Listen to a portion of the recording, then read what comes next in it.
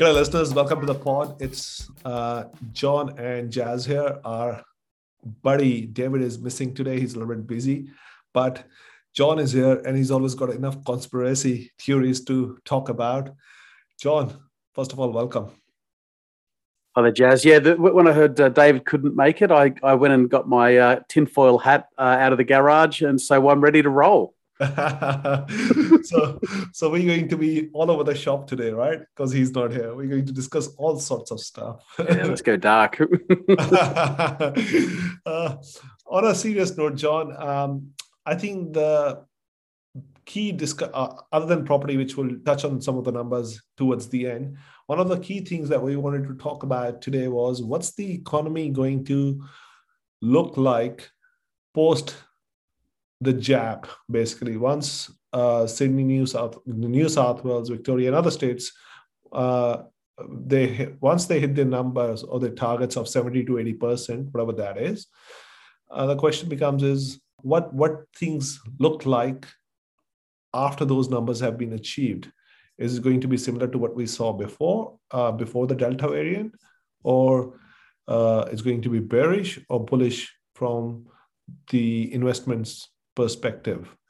And I know you have got some points and articles that you've gone through that you'd like to talk about. Absolutely. Well, there was a Peter Switzer article which talks about this, and so he goes through essentially what does the world look like, or mainly what does Australia look like post lockdowns, post jab. And using the US and Europe as templates for countries that are a little bit further down the path than us in terms of vaccination cover and opening up. And I mean, the US has basically opened up. I mean, they're debating whether or not, masks should be mandatory and for school kids and all that sort of stuff. But basically, interstate travel is back. I think Greece had its biggest tourism year ever or something like that, so things are back in the Northern Hemisphere. So Peter Switzer goes through what he is looking for, and he's sort of saying that boom times, the minute we open up, boom times. In particular, he's talking about how they're not going to raise interest rates until 2024, when they think that inflation will be in the 2 to 3% band. And that they will reduce bond purchasing from $5 billion to $4 billion a week. But and he's sort of quoting the RBA here, but they're expecting a booming economy over 2022. And he quotes CommSec, RBA, a couple of other journalists, and says, let the party begin. What was your take on that article, Jazz? So obviously, RBA came out and issued a big statement this week with regards to the interest rates. There are no interest rate rise this month, which was expected, right? And I think they more or less stated that the interest rates will be on hold for the near future. But what they are expecting is that once the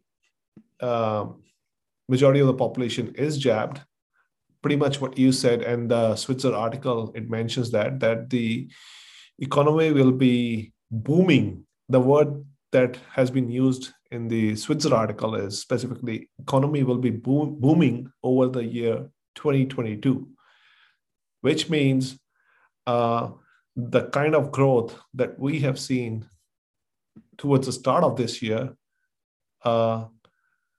we may hit numbers far better than what we saw this year, kind of thing, before the Delta variant.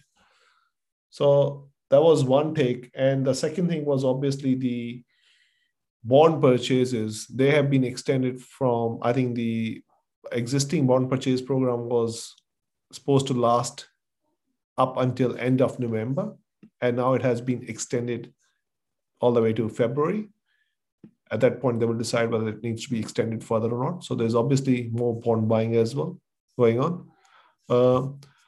But combine the three, because there's a path to reopening, and the path to reopening is basically getting jabbed and interest rates being low, uh, if economy starts to open up, all the restaurants and everything, I think it's clearly going to be, people will be out there uh, spending money big time. To me, it feels like just tired of the lockdown, which means we could see a lot more transactions happen, or the velocity of money to really kick into gear to some extent. Yeah. If you get the vaccine, you can have your freedom back, which is my German accent. Appropriate. I should have practiced that one before. Yeah. I feel like the if you get vaccinated, we can all have our freedom back is like the greatest hostage situation of all time. Terrible. But yeah, interesting. The question for me is like, what wealth has been like? We talk about Keynesian economics. Keynesian economics is where you add up all the spending and you go, is it more than last year? Yes. Then the economy's grown. It's like, well, that's not really how kind of proper economics works. That's how government economics works. You just add up the spending, and if you've got a printing press, you can always have more spending. Which is so in a sense, GDP doesn't really tell us all that much anymore. And I don't want to go over that old ground, but the analogy that Jim Rickards is the author of Currency Wars and a couple of other books. He's a bit of a darling in Australia, a gold guy, and he makes the analogy. He made the analogy during the US lockdown, and he would say that if you lock the economy down, just say I take my wife for dinner once a week, and the economy locks down for eight weeks. When the economy opens up again, we might go back to our routine of having dinner out once a week, or we might need to save a bit because of we might have lost some money, and maybe it's once every 2 weeks. But what doesn't happen is we don't go out to dinner 4 times a week to make up for the 2 months where we didn't go out. That wealth is permanently lost. So what I think we miss when we talk about like what happens during a lockdown is you can't get the wealth back. You can't get the growth back. It's not like we're gonna consume 3 or 4 times as much as we would normally consume to make up for all that lost consumption. So no, it's gone. It's gone. So what I'm concerned about is that the way we measure the economy is that it doesn't take into account how prosperous we are. It just measures how big we are. And the expression I always use is that what we have with interest rates at 0 and all that sort of stuff is we have inflation masquerading as growth. So in the real estate market, people are getting locked out because prices are going up, but everyone looking at this booming real estate market saying, oh, we're all getting wealthier. No, we have inflation. Inflation is meaning fewer people can participate in the property market. It's a bad thing, right? So we have inflation masquerading as economic growth. And I go back to Jim Rickards' thing where like all this wealth has been destroyed. We can't get it back. So I think that so here's what I think, the economy opens up again. There'll be an initial normalization when things open up. So, the restaurants, the Portos, all these guys, they reopen up and there's a little bit of a bounce. And then what we'll see, I think, is that how does an economy in this much debt grow? Debt's like saddlebags on the horse. Saddlebags being my nickname in high school because of my extra spare tire around the waist. Can an economy in this much debt grow? From your household, that the more debt you have, the less discretionary spending you have because you've got to service the debt. That's the same as the economy. The economy has too much debt. You can have an initial pop, but then where does the growth come from? Because you're tapped out. I'm concerned that there's no growth after the initial pop. What we saw in the US this week was they had some jobless claims numbers, and there were 310,000 new jobless claims this week. So the unemployment numbers aren't improving anymore in the US. You could say, Delta variant, maybe. But an economy with this much debt is going to struggle to grow. So I think that just to bring it home, I think that we've got a lot of inflation, and it's going to be difficult to see the growth from the inflation. And what we're probably going to do is confuse the two. Think that we're growing when we've just got inflation. if there's too much debt, growth is going to be tough after Mm-hmm. the reopening. So, so when you say the wealth that has been destroyed, just for the listeners, right? Is your main concern with that the debt that the debt is your main concern, that the debt that has grown uh, over the period of time, is that the main concern when you say the wealth that has been destroyed? When I talk about the wealth that's been destroyed, I guess I mean that the restaurants, the businesses aren't coming back. They can't come back. They've either defaulted, they've gone into liquidation, and liquidation in an economic sense is wealth destruction. Mm-hmm. So someone has to liquidate Mm-hmm. that debt. So yeah, it's like when you walk past and there's a for lease sign and the business has disappeared. That's real wealth destruction. Now you could make an argument that wealth has been transferred to another party, like the retailer that doesn't exist is now that consumption is just happening via Amazon. Exactly. Maybe, Mm-hmm. yeah, but So, then you've got more concentrated wealth rather than more dispersed wealth. so this is the one that is, in my opinion, a little bit hard to measure. Totally gather the point Mm. that with the small businesses that are closing down, which either with the changes during the COVID period have become the dinosaurs of the day, um, or in general that they cannot afford to keep themselves open anymore due to whatever concerns. Um, where it becomes hard is the what percentage of that pie has been taken over by the other businesses like online space that has been booming. Mm. Not just Amazon, but a lot of the other likes of big retailers, Harvey Norman, Officeworks, and all those. What percentage they have taken over, and the online restaurant business, obviously, as well, which is takeaways and all that stuff. So it becomes a little bit hard, but I guess inflation is one of the things over there, which, irrespective of what the wealth has been destroyed, I think, I yeah. like how they talk about. Doesn't the article talk about 2 to 3% inflation by 2024 when they start moving the interest rates up? It's like, wow, that I don't know. I don't know if inflation is going to be that low. And then it comes back to your point, like, well, what the inflation number is highly dependent on how you measure it. But the annualized inflation rate right now is 5%. I don't know how we're getting 3 to 4% in 3 years' time. So that goes back to the same thing. Is the way some of these stats being calculated are even worth talking anymore? I agree, and we often talk about the economy in the context of the real estate market. Not just you and me. It's we all talk about interest rates and house prices. But I mean, the economy is more than just house prices. One of the reasons why there's going to be a disincentive to put interest rates up too high once things normalize in the next couple of years is that the most indebted entity in the world is going to be the federal government. Not in the world. In our world, it's going to be the federal government. So you've got the RBA putting the cost of business up for the federal government. So I don't think that interest rates are going to stay low to protect the property market, although I suspect that'll be a consideration. I think it'll be that there's no tax rate high enough to cover the interest bill on the federal government's debt by 2024. I mean, I don't know what the percentage of debt to GDP is in Australia, but in the US, it's 130% at the moment. So let's say it's 170% by 2024. Like, what's 25 basis point increase in rates going to do to the federal government's budget? That's a very valid point. Even at 130%, how long are you gonna keep the show running for? Yeah, comes the question. Yeah, I mean, yeah.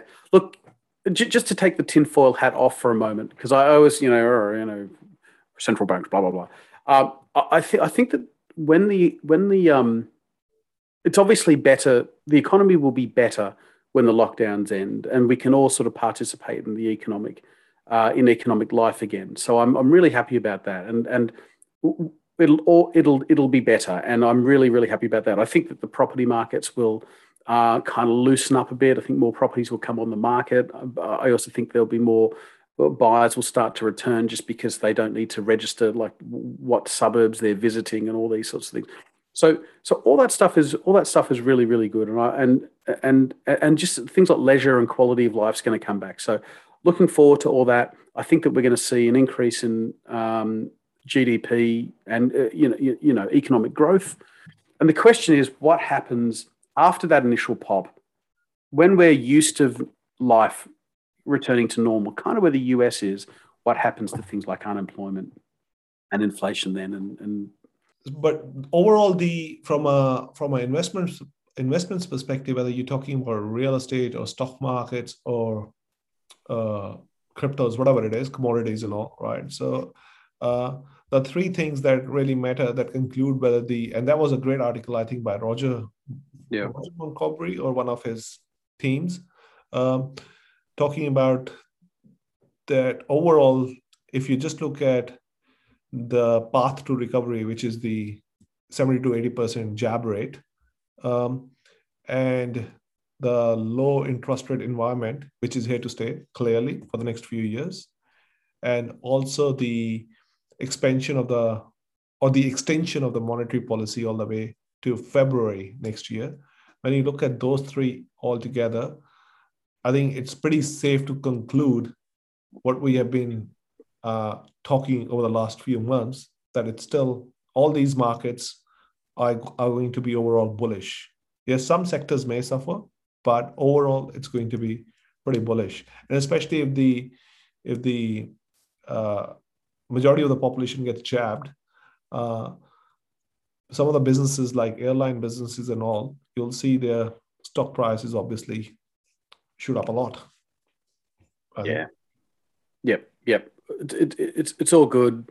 We know interest rates are going to be low for a long time, so there's some predictability in that. Even though it's broadly inflationary, I think that it's nice and predictable. So you can at least, you can make a fairly reliable 3 to 4 year plan in your life, whether that's starting a business perhaps, or at least buying a property. You can get through the first 3 to 4 years with reasonable predictability, and I think that's a positive thing. Yeah. So I was going to say what will be interesting is to see once this whole COVID drama is over. Not drama, I mean, once things go back to normal, not COVID normal. Yeah. Whether Fed and other central banks will really be able to taper the bond buying program, and that the economy will be able to sustain on its own feet without any intervention from the central banks.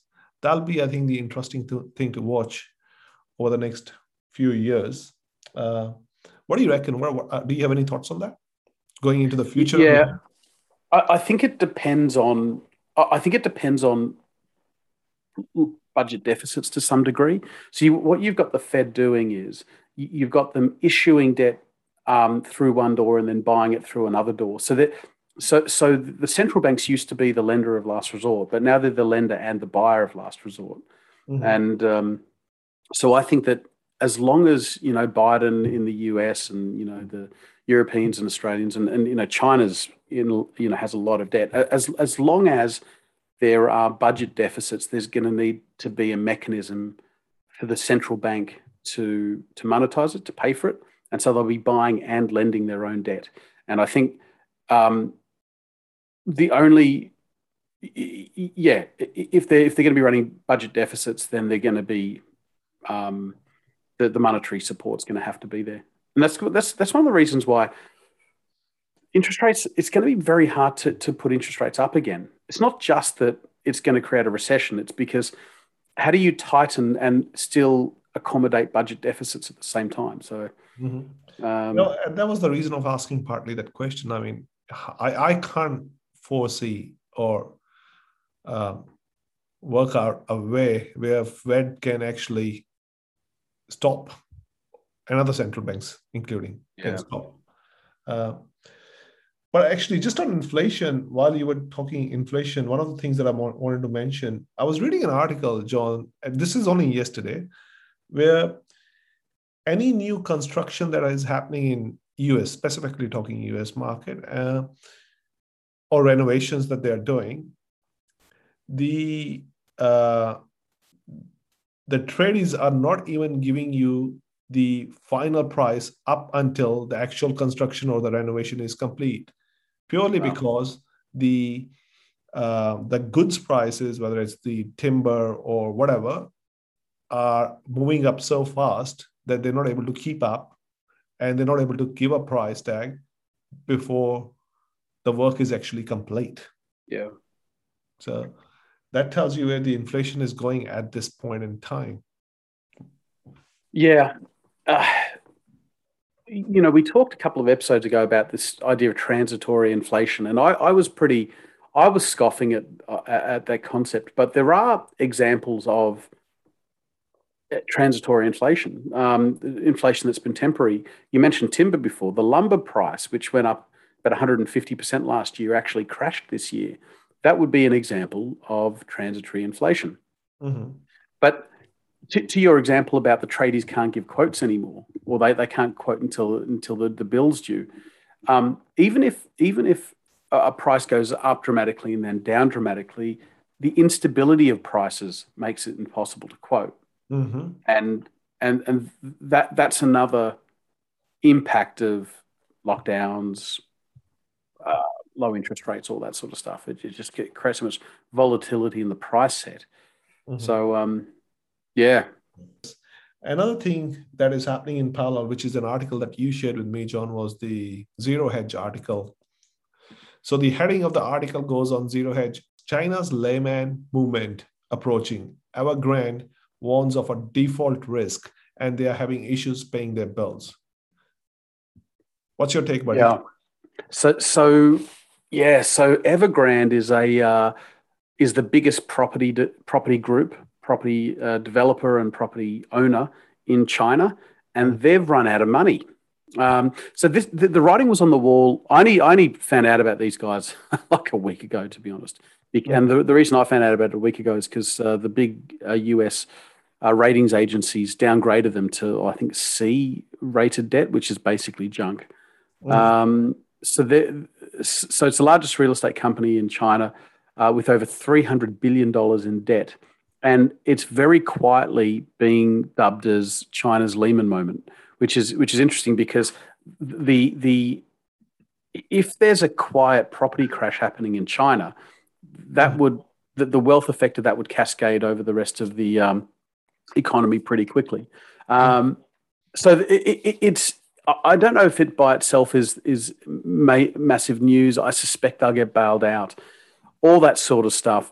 But it is interesting that there are sort of tectonic plates shifting, that there are these things that are happening quietly elsewhere. That it's happening in China means it will happen quietly.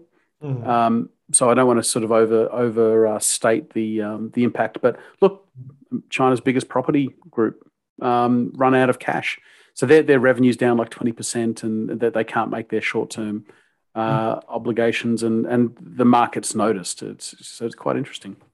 Yeah, it's something that we'll have to dig into a bit more. But that was a very interesting article that you've shared. I think we'll try and touch on it maybe next week or whenever we get a chance on that. Property numbers, John. Yeah.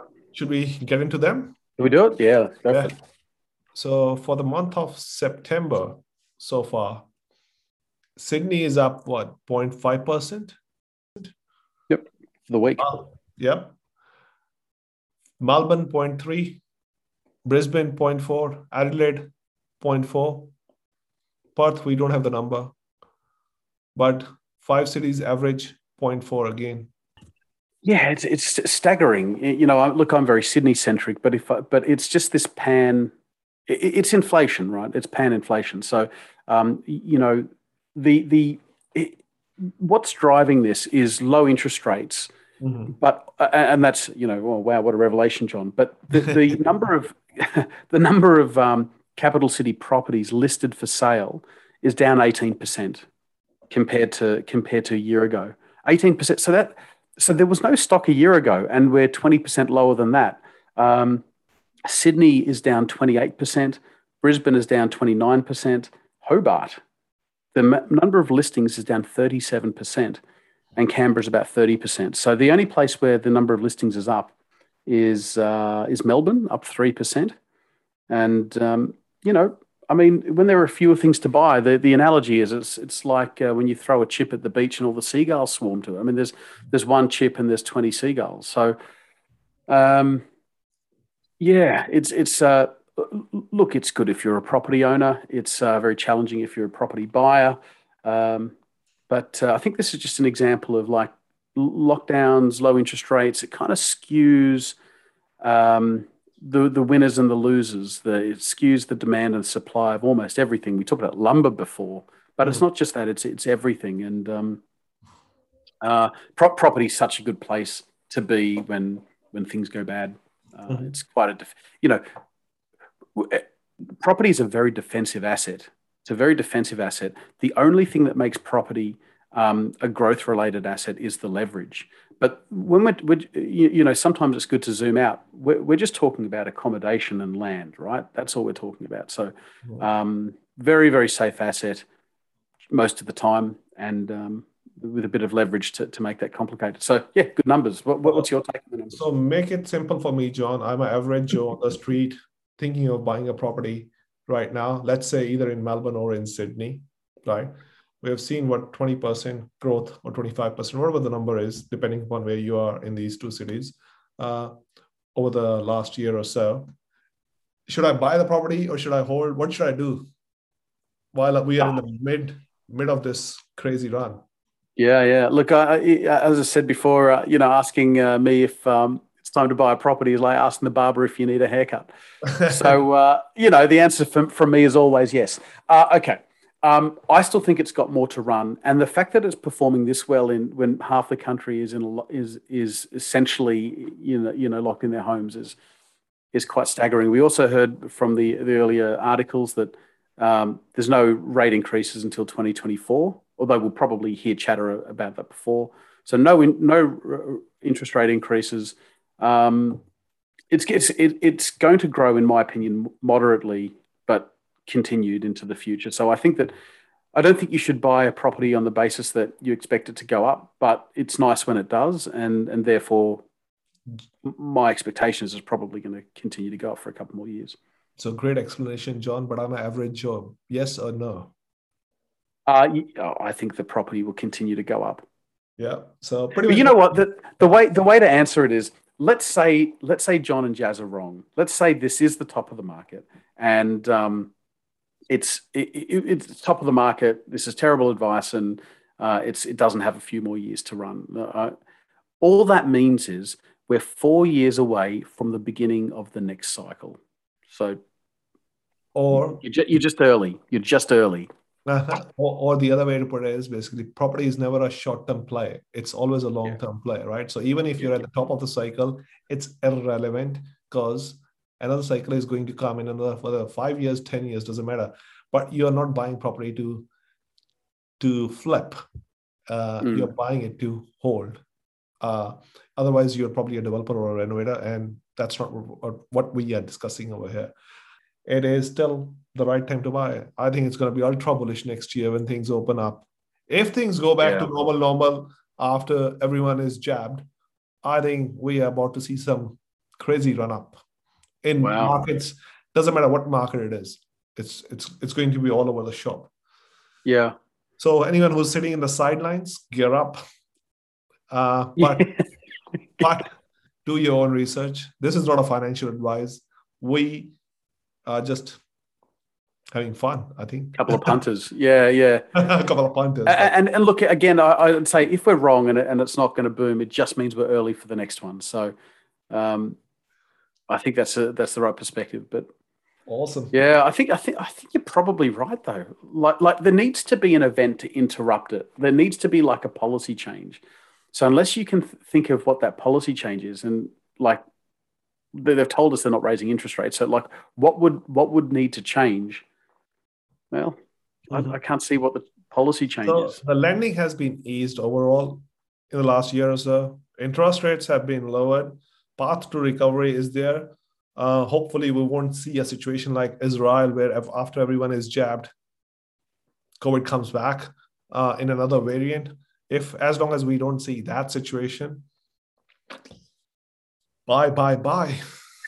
What I can see is that they can't raise interest rates, and they can't stop buying government treasuries and debt. Right, we've talked about that. So the RBA needs to be ever present in the market, buying debt and printing currency. But what they can do is APRA can come back into the market and re-regulate.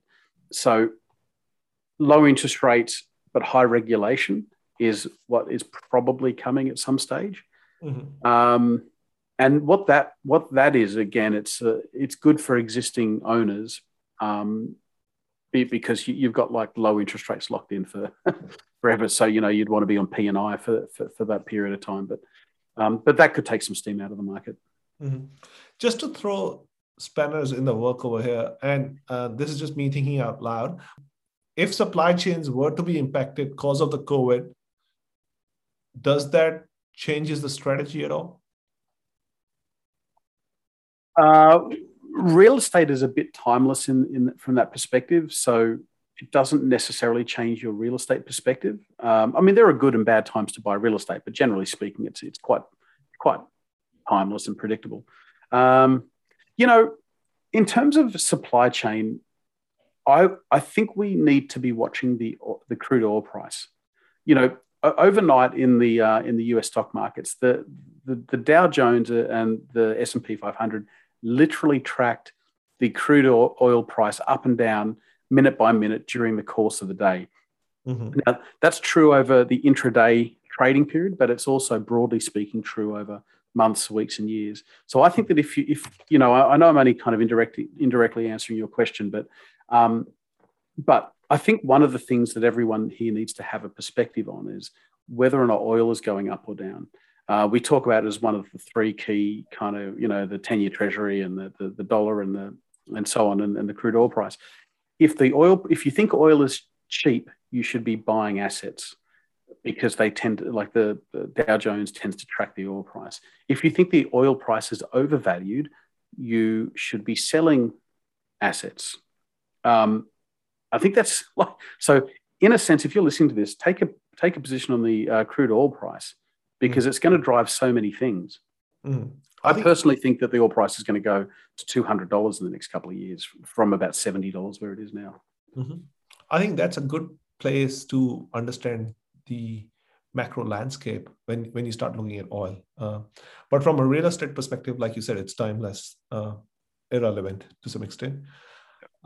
John, anything else that we want to cover? Commodities? Anything special going on in the commodity space? No, just again, oil, most important one of the lot. Have a look at that. I still think that the gold and silver prices are just set to run, but I just haven't seen it yet. So I've been sort of perennially positioned, but perennially disappointed. So commodities have come back a lot. There was a lot of commodity inflation late last year, early this year. A lot of that stuff has come back in the industrial commodities. Mm-hmm. It ties into supply chains and supply coming back on board and so on. So, I think it'll be a good decade for commodities, but, week to week, month to month, it's hard to say. But commodities should be somewhere in your portfolio, I would say. Fair enough. Kind of agree on that. I think we'll see a run at some point, whether that's a year away or whether that will happen this year or maybe in 3 years. No one knows. But at some point, it will show the magic. What about crypto, Jazz? Crypto, I think this month is going to be the month that will be the deciding factor, in my opinion, whether the market is going to be in the uptrend or in the downtrend. Right. So we're still ranging in the same price range, that 30 to 50K range. There was a 20% drop that we saw on Bitcoin. It was 2 or 3 days ago. But 20% drop in this market is what? Barely anything. We see 50%, 60% kind of crashes. 20% means nothing.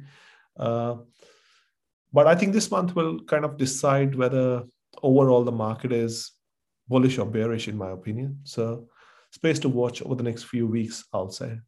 Didn't the SEC in the US, the regulator, come out and say that they wanted to, they were looking at Coinbase's lending practices?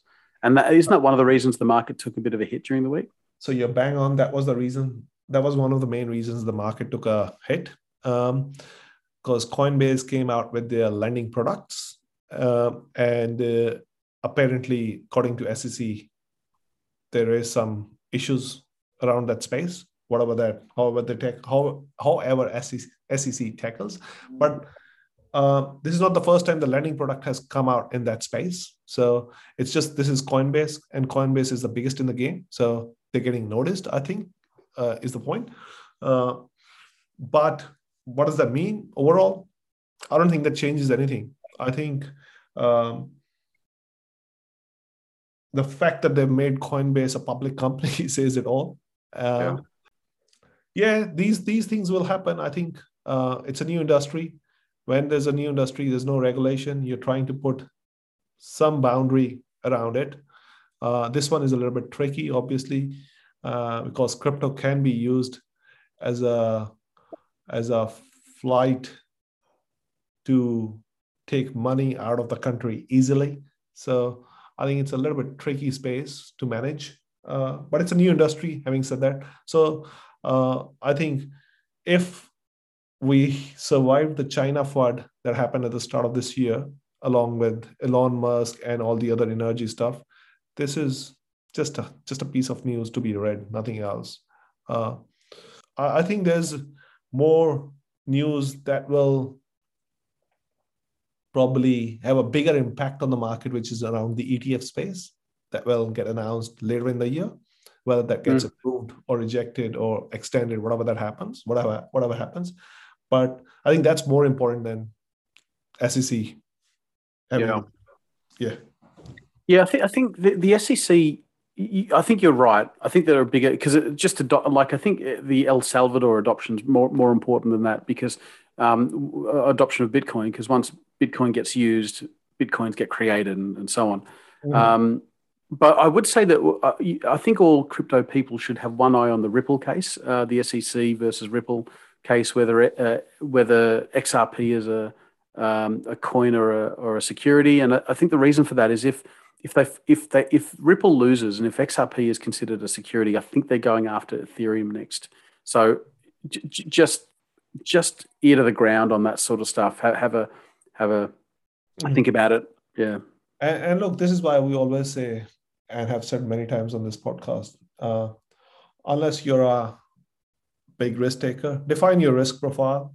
Once your risk profile is defined, you decide how much money you want to put into all of these different digital assets, right? So obviously the safer bet is always 1%, but everyone's risk profile is very different. So, and you don't know which ones are going to really perform in the future, which ones won't. Like at the moment, Ethereum seems to be doing well. Whether tomorrow some other coin will come and take over Ethereum, no one knows, right? So it's a space to watch. But overall, I think positive developments. Yeah, few legal issues and here and there, not a big deal. Part of the game. Yeah, we see that in the property every day with APRA intervening. So exactly, that's right. But John, anything else, or we'll start wrapping it up? Wrap it up, buddy. To the listeners, none of this is financial advice. Please do your own research. A lot of stuff we discuss over here is pure speculation and us passing our own thoughts. Play safe, stay safe, and we will see you guys next Friday.